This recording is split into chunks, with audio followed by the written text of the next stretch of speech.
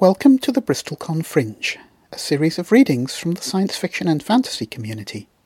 This podcast was recorded in front of a live audience in the centre of Bristol.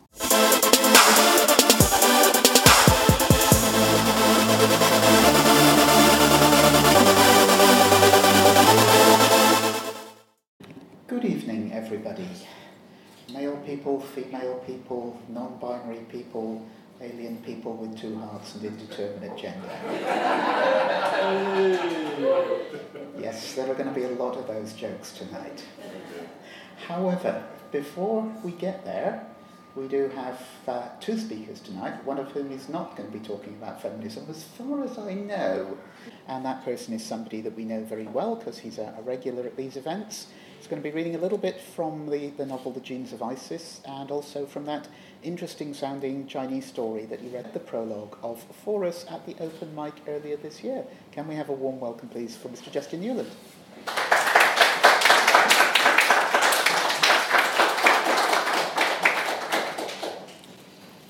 Thank you very much. We'll see how this goes. This first reading, I'm going to do two readings. The first is from this novel, The Genes of Isis. This is a pre-apocalyptic novel. I can never understand why people are so keen on post-apocalyptic. Reason being, you don't get to write about the apocalypse. I mean, why would you not want to write about an apocalypse? So here's some mootings. So this is quite a way through the novel, near the apocalypse, in fact. It's entitled The Facing. Akasha is the heroine.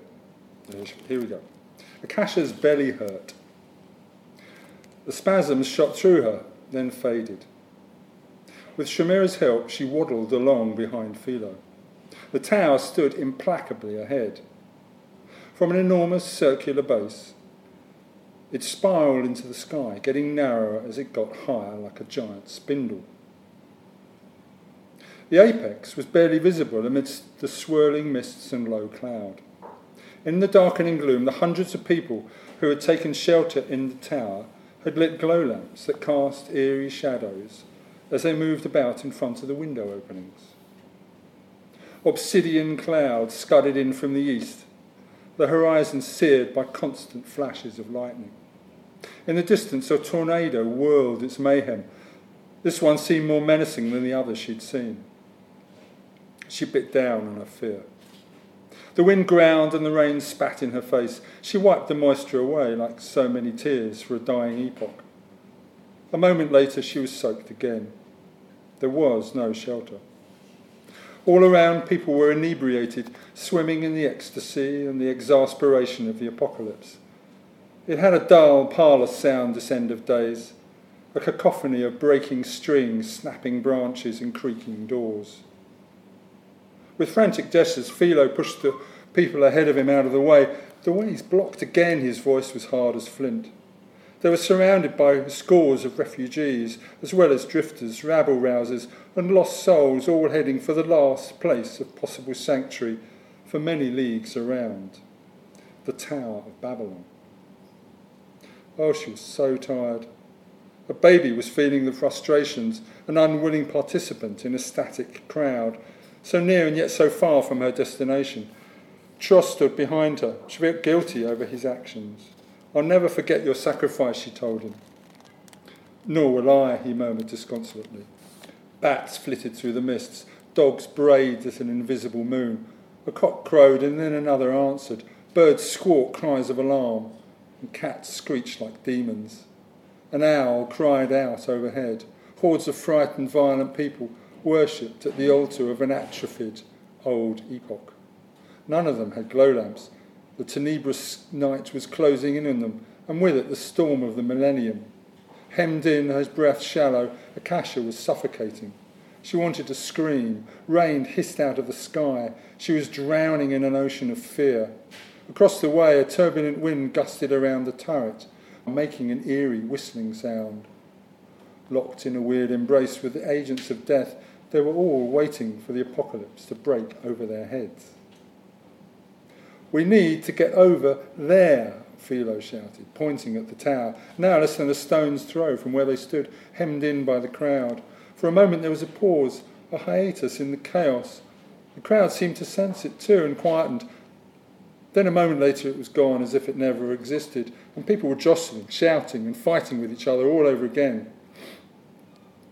It happened again. There was a note, a voice, singing. Singing? No, it couldn't be. In this morass? The crowd surged behind her and she stumbled. That brought on another spasm. The child was awake, moving around inside her. Tross and Shamira grabbed an elbow each and hauled her upright. Cloaked in the maelstrom, there was that singing again. Sweet sounds drifted in the air, blown this way and that by the gusting wind and slanting rain.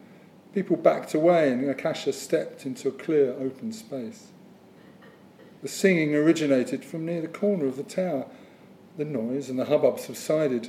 A small gap appeared, and through the parting crowd walked a man holding a bright lantern out in front of him. It was Rokul. His chest rose and fell as he sang. As if in response to a prearranged signal, the crowd parted to let him through. A wonderful paean rose up out of the maelstrom. Shamira and Dross joined the singing. Slowly the crowd joined in with the singers, and the joy of their voices extinguished the fear in their eyes. Amidst the rain, the drinks, the despair and the hopelessness, people raised their voices in the words of the hymn, incense to the source. Those in the tower hung out of the windows and sang into the rain. This unexpected transformation banished Akasha's pangs of doubt. In the midst of a spiritual vacuum, one man had restored her faith in humanity. Faced with an ugly apocalypse, she was dimly aware of witnessing something divine. She was not alone. That night in Babylon, all were equal in the eyes of men. They always were in the eyes of the source. A belligerent gust of wind snuffed out the light in Rokor's lantern. This seemed to be an omen because he stopped singing and turned to leave. For a dreadful moment, Akasha thought he was stepping out alone in the tempest to meet his maker, as calmly as if he was going to tend to his beloved gardens. Rokor's transformative singing had already moved Apollos, the king, who insisted they found a space for him in the already overcrowded tower. Such a small act of compassion had large repercussions, because with her contractions increasing, Akasha's way to the natal chamber was clear, thanks to Rokor. Philo and Shamira helped her to the entrance of the chamber, round the back of the tower.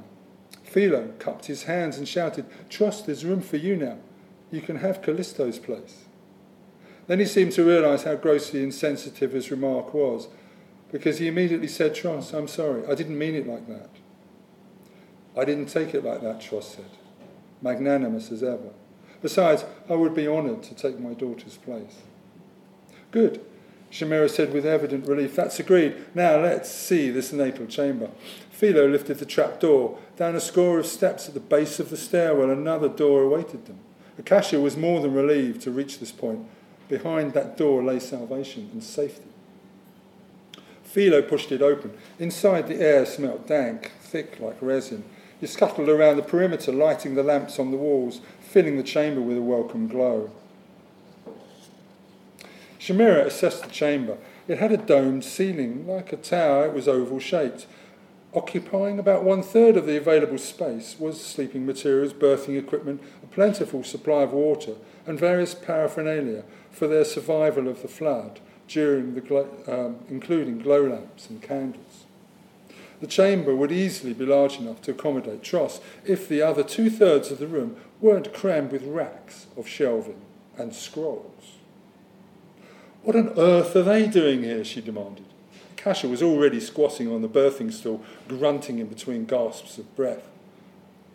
"It was the will of Care, the high priest," Philo stammered, his fists clenched in frustration. "He persuaded the king to let him store the temple's archives down here. What could I do but comply? At first there were only a few, then he asked for more, then another lot, and then it's come to this." He waved his arm at the shelves. "Care again," Tross said. "That man is a blight on the face of humanity." "Philo, tell me," Shamira insisted, "what is written on the scrolls?" "I don't know," Philo said. "The high priest told the king they contained everything we ever held sacred in Babylon." Let's find out what's so sacred, Shamira pulled out a scroll. Here, read this. Philo puffed out his cheeks. This one, yes, contains a list of all the water wells in the Zagros district of Babylon. Opening one script after another, he reported their contents. These are the details of property transactions. This is a list of herbs, and this one's from someone complaining about the poor grade of copper he's been sent. He tossed them on the floor. This isn't sacred knowledge, Shamira said with a dismissive wave of her hand. And even if it was, it'll never be as precious as a human being. Clear out this chamber, quickly. She erected some privacy screens for Akasha while Philo and Tross emptied the chamber of cylinders and were soon removing the last shelving. Suddenly the chamber echoed with a sound of querulous voices from the top of the steps. Reluctantly, Shamira left Akasha alone and went to investigate. It's not your fault, she heard Tross blurt out. It's not, it was broken, Philo replied, hands on his head in desperation. What's the matter now, she said. The seal around the trap door is damaged, Tross said, pointing to a frayed edging around the wooden shutter. That was ominous.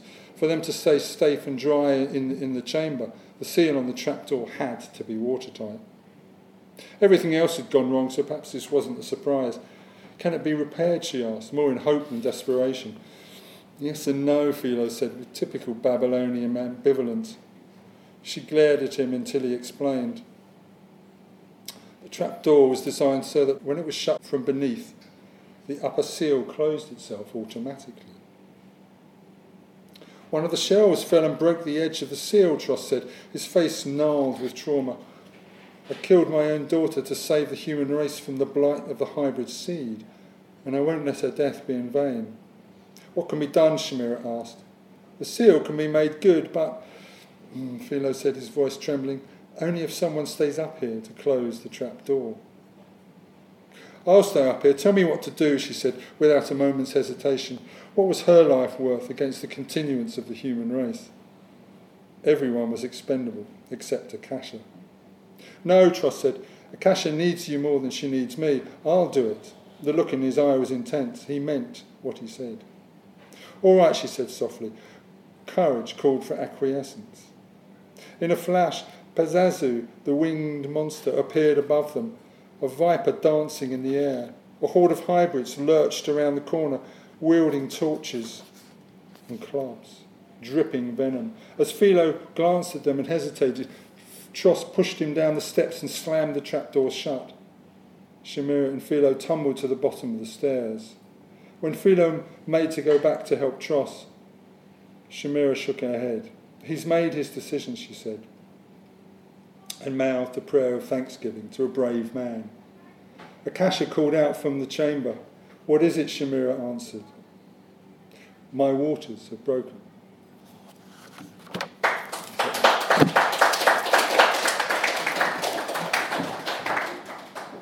Right, now we're something completely different. This is set in, well, you'll find out when.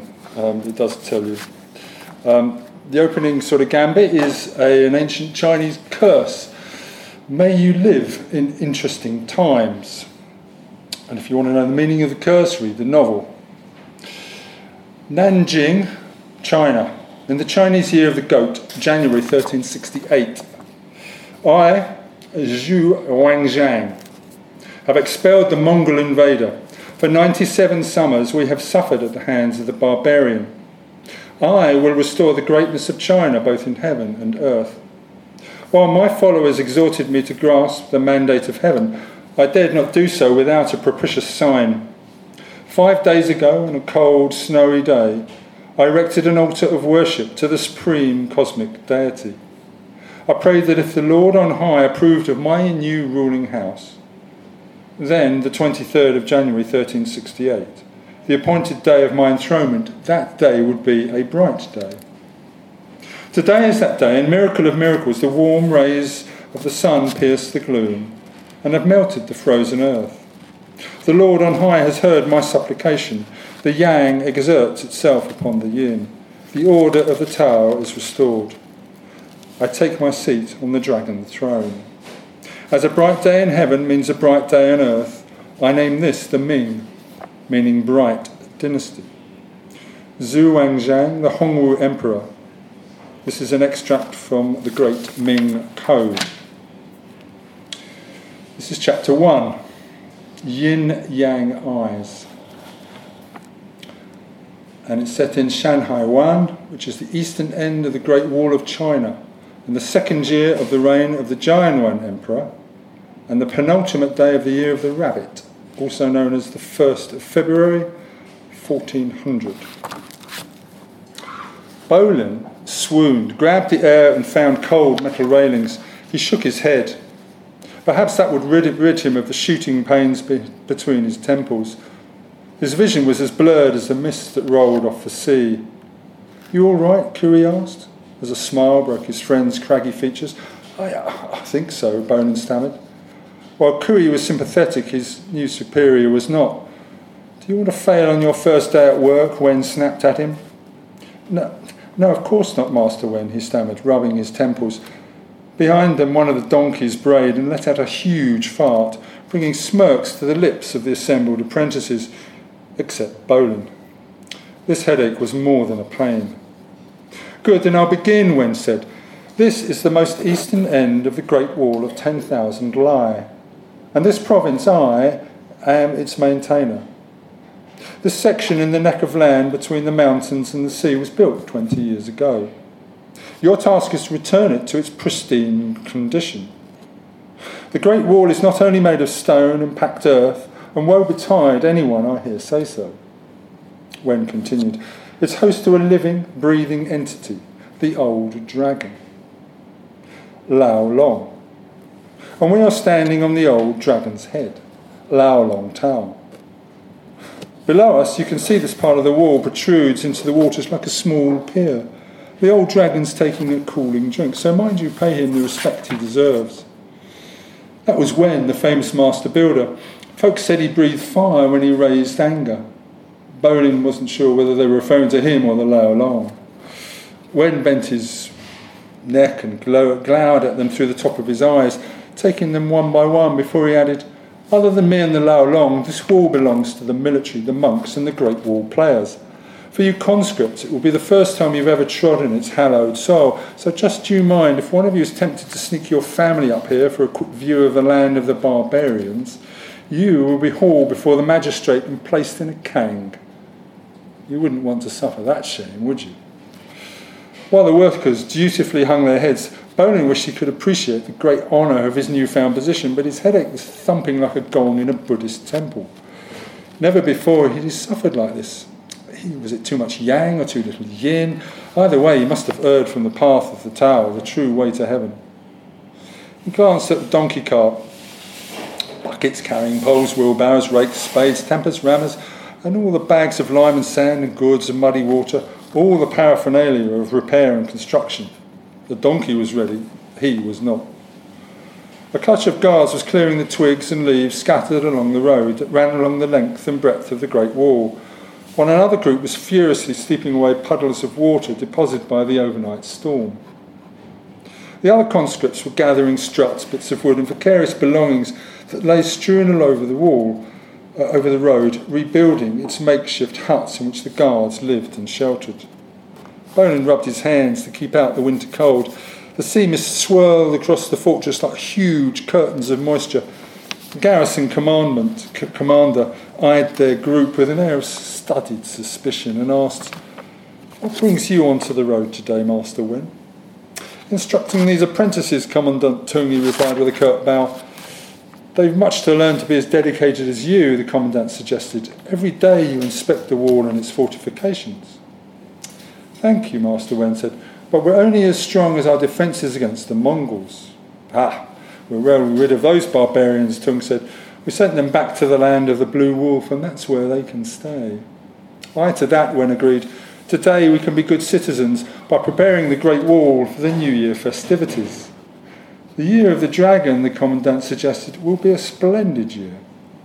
"It will be even better if this work is finished today," Wen added sardonically.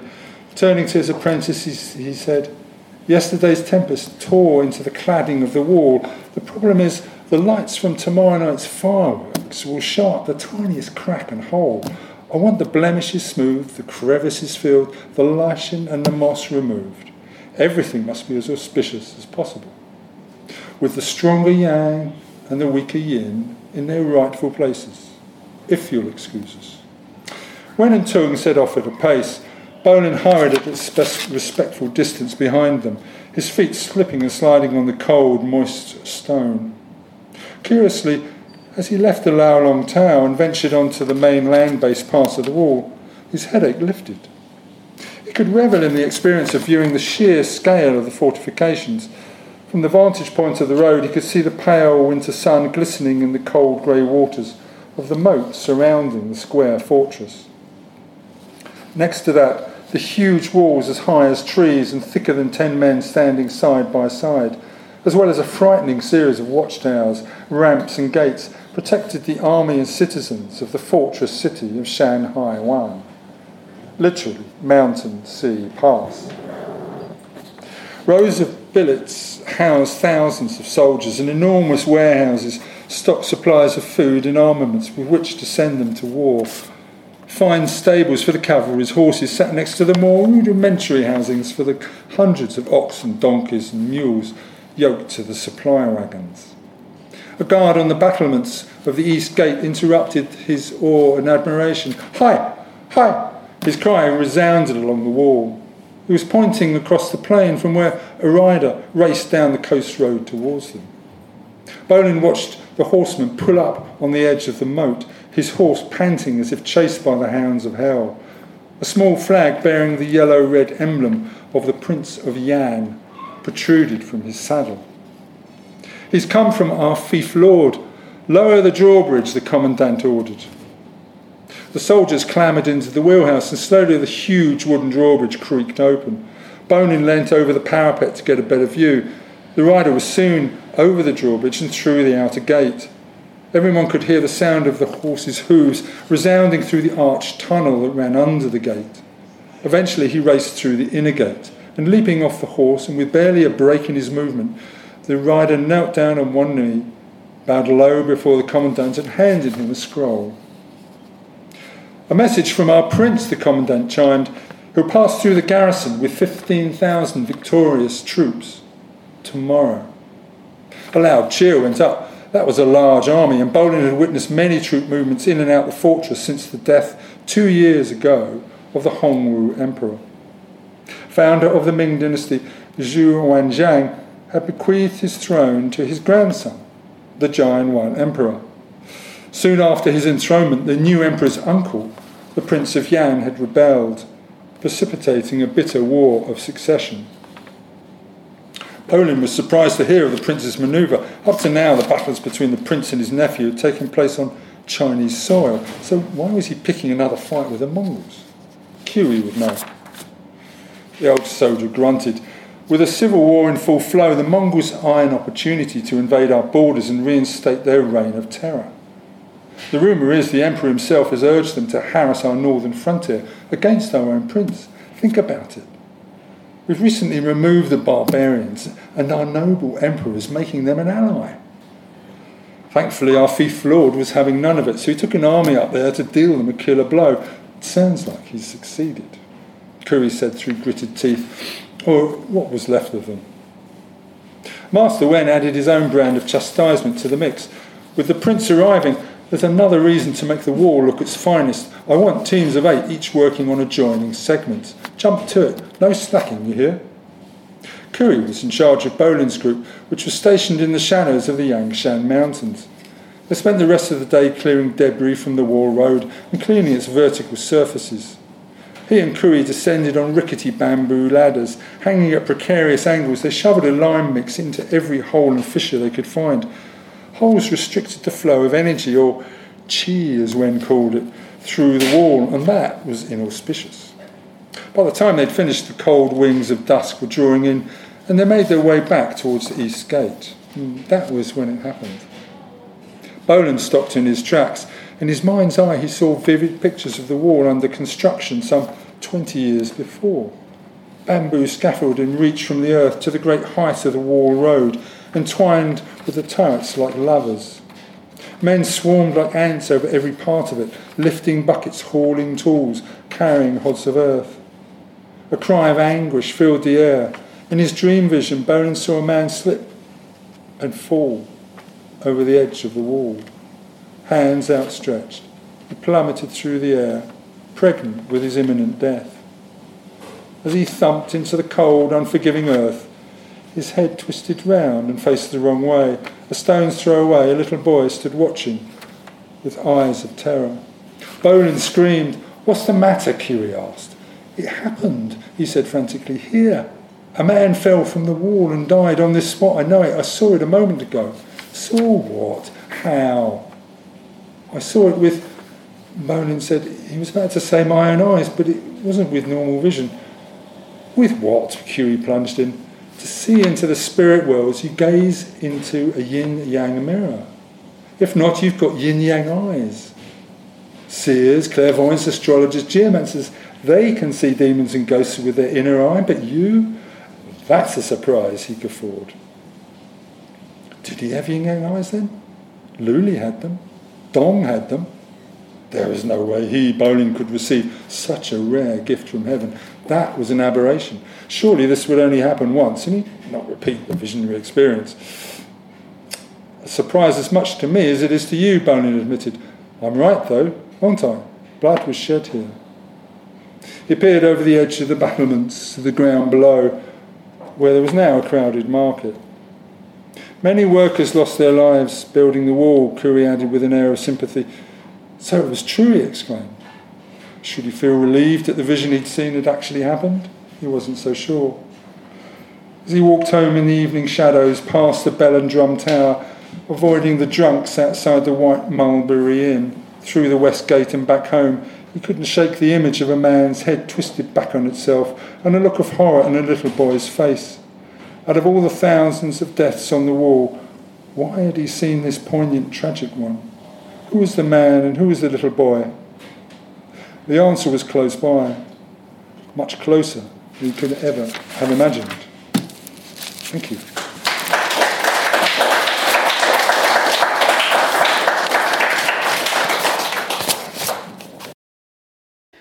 The BristolCon Fringe is a monthly podcast produced by the BristolCon Foundation.